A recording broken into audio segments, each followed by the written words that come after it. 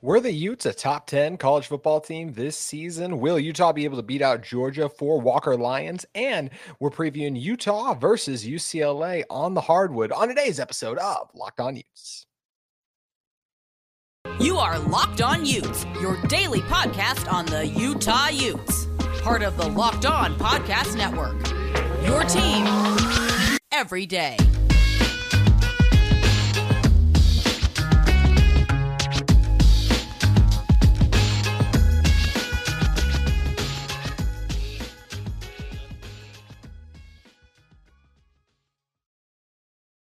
Hello, everyone, and thank you for making Locked On Utes your first listen every single day. We are available on all platforms, including YouTube. Speaking of YouTube, I want to thank all of you who have helped us reach over 875 subscribers now. Growth of this channel has been unbelievable, and I can't thank you guys enough for all your support of it already in my short time hosting it now. I appreciate everyone who's ever come on as a guest, too. Special thanks to Brian Brown, especially, who's put me in this, who's come on so frequently and helped me put me in this position to succeed. So I just want to thank all of you guys again for supporting this show. You guys can follow me at JT Wistersill. My name is JT Wistersill, former intern inside the University of Utah Athletic Department, and you can follow our show at Locked On Utes. And if you guys comment under the video, I'll do my best to reply to as many of those as they can, as my comment section should be filled with less Penn State fans now that we're moving a little bit away from the Rose Bowl game. But hey, you never know. Appreciate those Penn State fans of you who did end up subscribing to this one. And speaking of that Penn State game, obviously in the Rose Bowl, that played a big role in where Utah ended the season in the official rankings. And the official rankings, what I'm talking about, are the college football rankings, courtesy of the AP Top 25 and the coaches poll. I shouldn't say not the committee's official rankings themselves, because they don't put together an actual ranking finalizing everything after all that's over. So we're going to be focusing on here what the AP Top 25 voted and then what the coaches ended up voting on. For comparison, as I said, we're going to be talking about, is Utah, do they deserve to be ranked in the top 10? They were by the AP writers, but they were not by the coaches. They finished just outside at 11. Coach Whittingham actually had Utah right at 10, I believe. It was 9 or 10 now off the top of my head.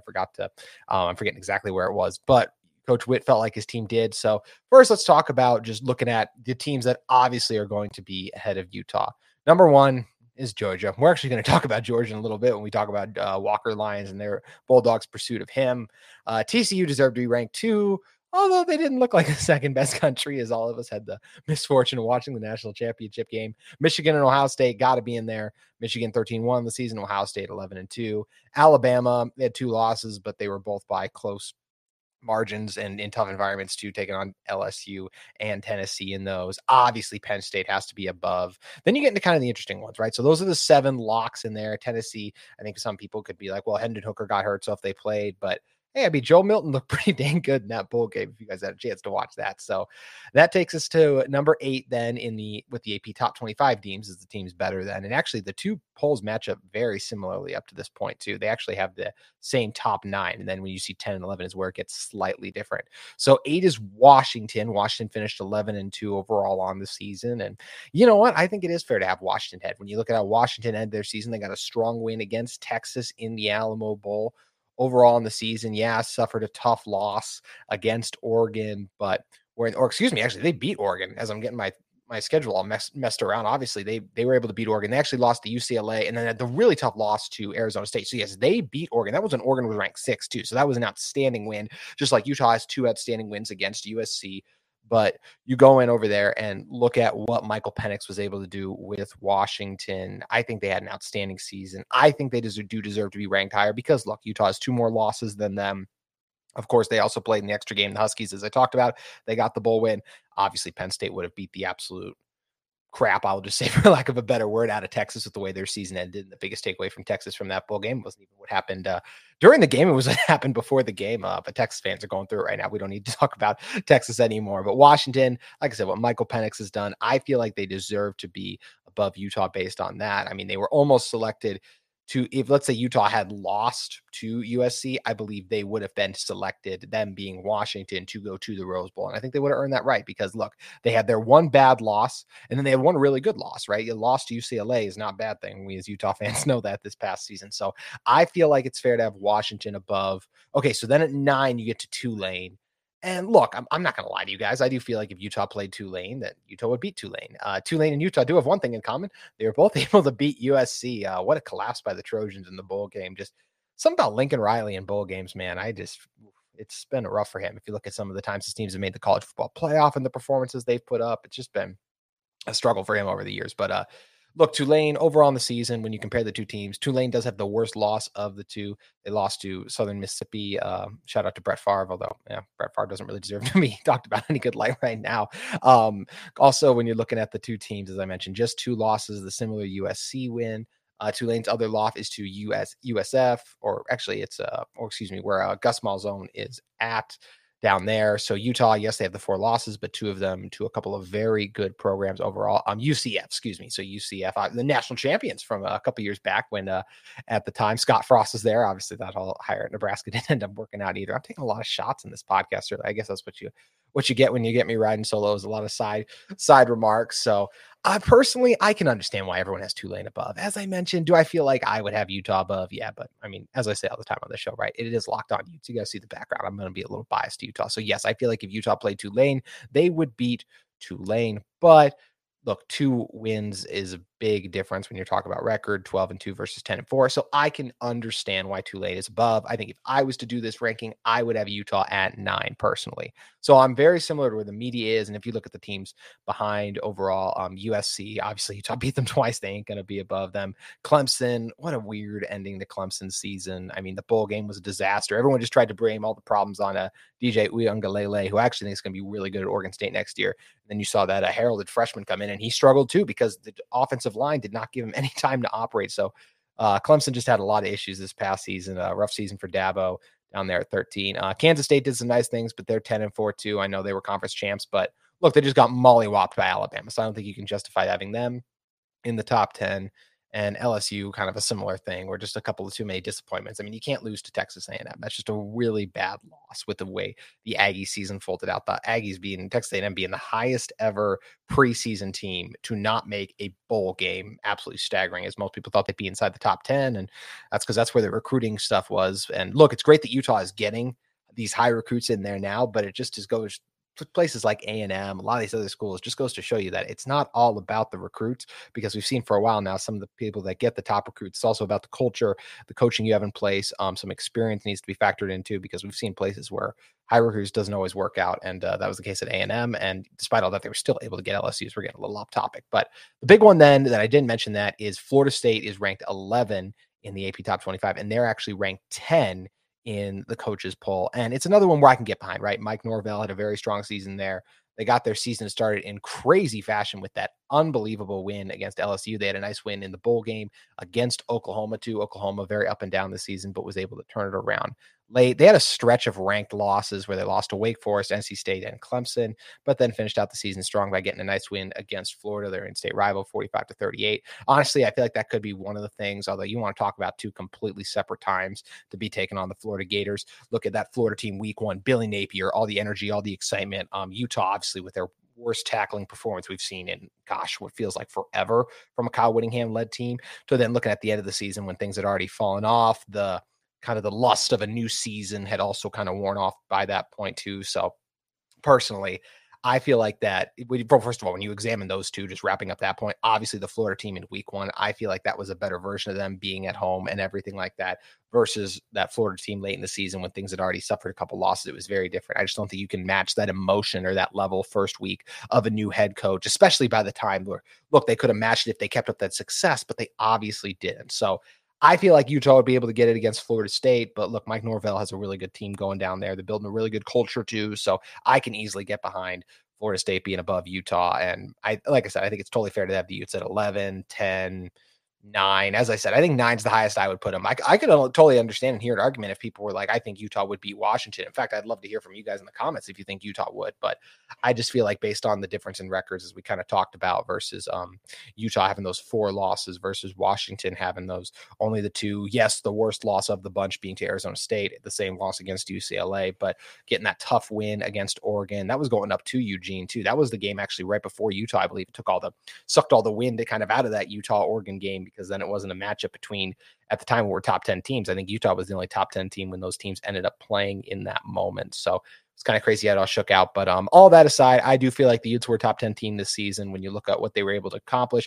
Back-to-back Pac-12 champions. Yes, they needed some help and didn't control their own destiny, but in the games that mattered the most, in terms of that first game against USC, where their season was literally on the line, and Cam stepped up and absolutely dominated in that fashion. They have good wins against Oregon State.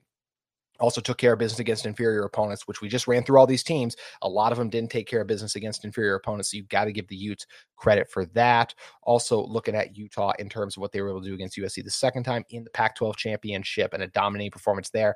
I feel like if you got a conference champion like that, who, yes, struggled against Penn State. I know Penn State had opt-outs. I feel like Utah was more impacted by their opt-outs. If you look at Clark Phillips' absence, and especially how much Dalton Kincaid was missed on the offensive side of the ball, with Brant Kuithe not being there, the adjustments they had to make, as look, Jaquindon Jackson was obviously fantastic, but with the whole thing going on with Tavion Thomas, still kind of a dark cloud. I'm not blaming that on saying that's the reason they lost the Rose Bowl, but I'm just saying I feel like Utah was more impacted by their absences than Penn State was. I do feel like the Utes, as a conference champion, belong in the top 10, but have no quips with them being at 11. 12 is a little bit of a harder sell, but anywhere from 11 to 8, honestly, I can get behind. So I feel like that's a fair place to have the Utes. And one thing that's nice for the Utes in terms of recruiting is, hey, anytime you're back-to-back Pac-12 champs, you're going to see a recruiting bump. We saw that with a lot of the 4 stars in state and a couple out of state too, coming to the University of Utah. But the Utes are still in the hunt for a top tight end in Walker Lyons. Unfortunately, they got to compete with the Georgia Bulldogs to try and get him. We're going to talk about that rivalry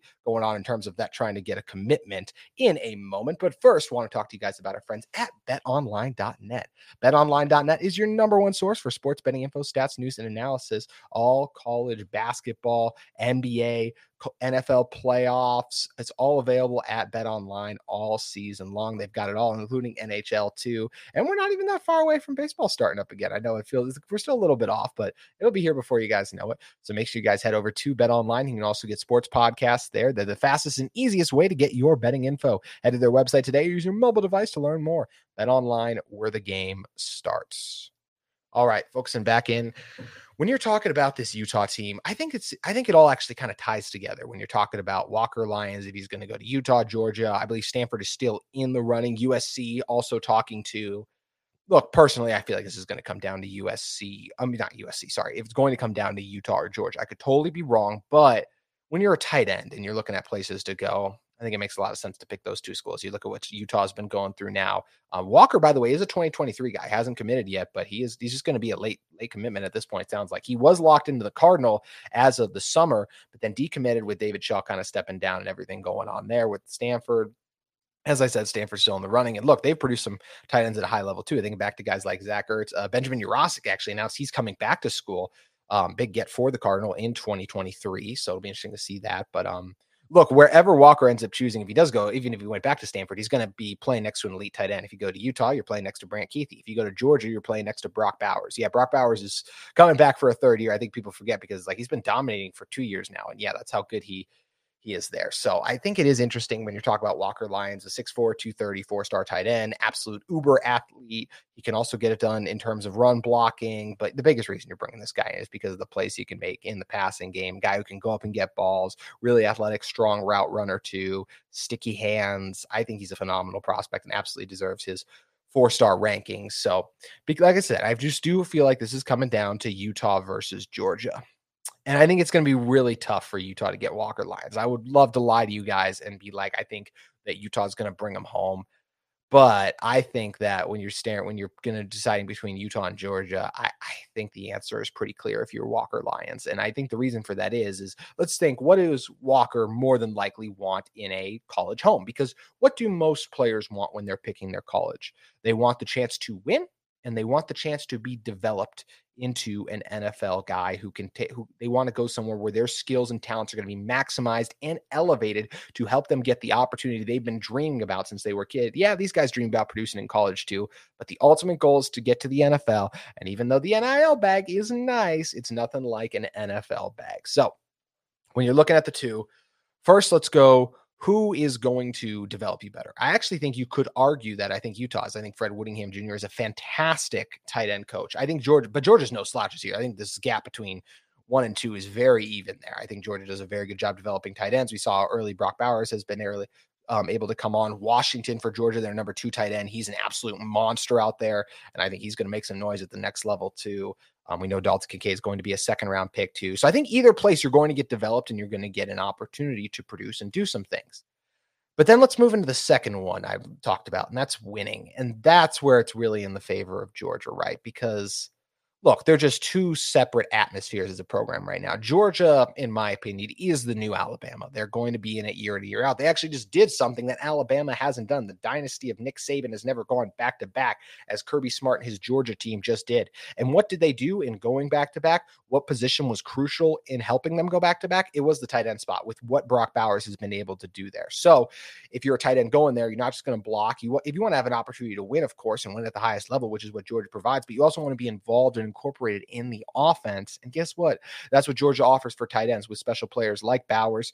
As I said, I believe Washington actually is going to the NFL after this year. I can't remember if he's a senior or maybe he is coming back. So maybe that's the one thing Utah could have, right? Is maybe you could pitch him in on coming in right away. But you also got Thomas Yasmin at Utah. And I do think Thomas Yasmin in his first year, Thomas Yasmin, with how many years he's been with the team, is going to be a better tight end than Walker Lyons in his first year. So at best, Walker's the second guy to either of these programs. At worst, he's the third. That part of it isn't a huge difference, but if you're going to Georgia, you have a chance to win a national championship. And I just think something like that is extremely hard to pass on. When you also know you'll be involved in the offense, you're going to be in world-class facilities. Utah has some very nice facilities. Georgia's upgrading their facilities. They're spending $80 million on it to get those kind of in the bank. So I just think it's going to be very hard for Utah to pull off. On3 is taking quite the hit today. I don't know if you guys have been following kind of what's going on with the Florida quarterback, but they say 60% Walker's favoring Georgia.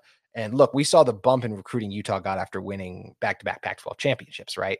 Georgia's going to get a recruiting bump for being back-to-back national champions. And I do think that's what's going to happen in this case. And I think in the end, they're going to be able to lure Walker and get him to come in because of that opportunity to develop at a high level and that opportunity to produce early on and be a huge factor in a team that's winning national championships, which when you talk about the difference in Utah, I think when Utah expands, when the playoff expands, which Walker's going to be still have 2 years of eligibility when that is going on, Walker will be a part of whatever team he's going to. He'll be able to help them maximize that opportunity to go to the next level. But going back to the expansion thing, if you're looking at what's Utah's ceiling in an expansion, I mean, the world's best case scenario is what TCU just did. I think more realistically, it's making the 12-team playoff, winning one game, and then probably losing the second, maybe winning your second game too. But after that, I think that's just where it gets really hard. But hey, TCU gave me hope for at least making the national championship game. I can't say they gave me hope for any program that's not one of the dominant powerhouses, being the Ohio States, the Alabamas, LSU when they're clicking on full cylinders, the Georgias.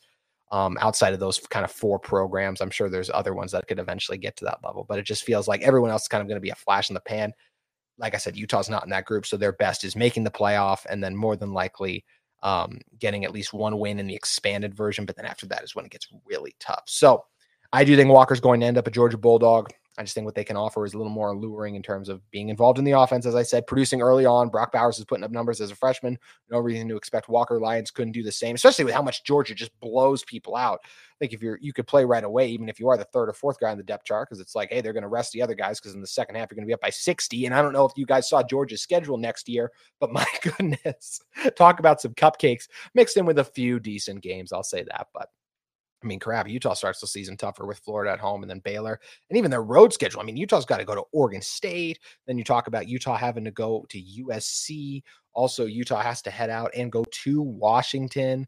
Those are all a lot tougher games, I think, overall than Georgia has. I mean, Georgia has to go to Tennessee, but still no Hendon Hooker. I think Joe Milton's good. He's no Hendon Hooker. I don't expect Tennessee to be a top 5 team again next season. So versus I think USC, Washington, Oregon comes to Salt Lake. Those are all teams that are going to be flirting with, I think, the top 10 and could be even higher. So I do feel like Utah has a tougher schedule in that regard.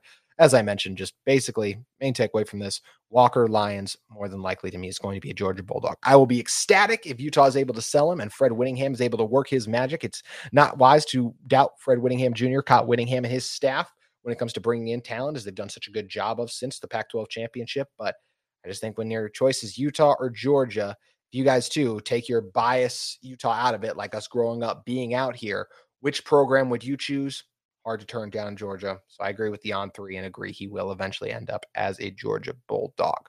So that's going to do it for our football talk. But when we come back in a moment, we got to talk about the Runnin' Utes taking on UCLA. The Bruins currently the 7th ranked team overall in the country. It's going to be a tough game for the Utes heading out to Southern California, but they'll have an opportunity to get the upset. And I'm going to tell you how they could go about doing it, doing something where UCLA hasn't lost a game since November 20th. So nearly 2 months. It's a tall task for these Runnin' Utes, but I think they got a chance to do it. But first, I want to tell you guys about our friends at Built Bar. Looking for a delicious treat, but don't want all the fat and calories? Then you got to try a Built Bar. We just got through the holidays, and I know my goal is to eat a little healthier this year. If you're like me, where you want to eat healthier but don't want to compromise taste, then man, I've got just the thing for you. You got to try Built. With Built, healthy is actually tasty. Seriously, they're so delicious, you won't think they're good for you. Perfect for you for your New Year's resolution. What makes Built Bars so good? Well, for starters, they're covered in 100% real chocolate. That's right, real chocolate.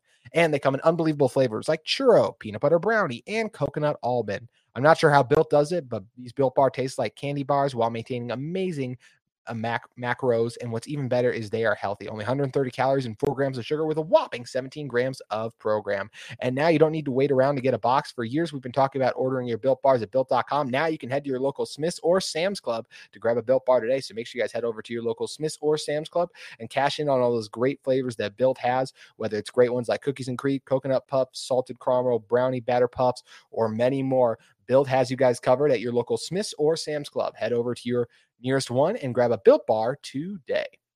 Alrighty, talking Utah basketball.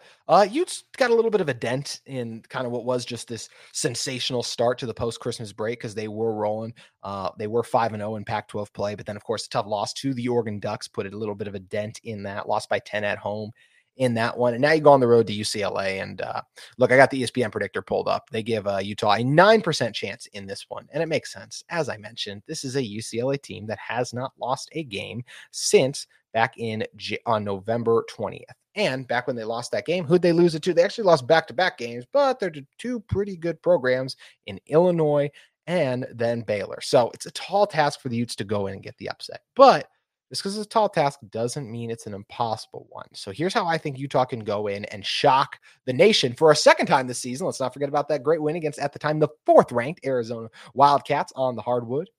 I think the way you go in and get the win, I think number one is Branden Carlson has to dominate. I think Branden Carlson has to be the best player on the floor. When you talk about guys in Tiger Campbell, Johnny Uzang, they're really talented players, so that's not an easy thing to do. But I really like the matchup for Branden Carlson in this one. He's got Adem Bona on him. Bona, just a freshman here. Obviously, Carlson's been with the Utes now for these 4 seasons. He's been their best player on the year, and in some of their biggest wins, he's been the catalyst who's gotten it going on the inside. We know because, look, Marco being the one guy who can't shoot it obviously extremely well from the outside, but Utes can kind of spread the floor a little bit, hopefully give him some opportunities inside, feed him down low, and hopefully let Carlson work.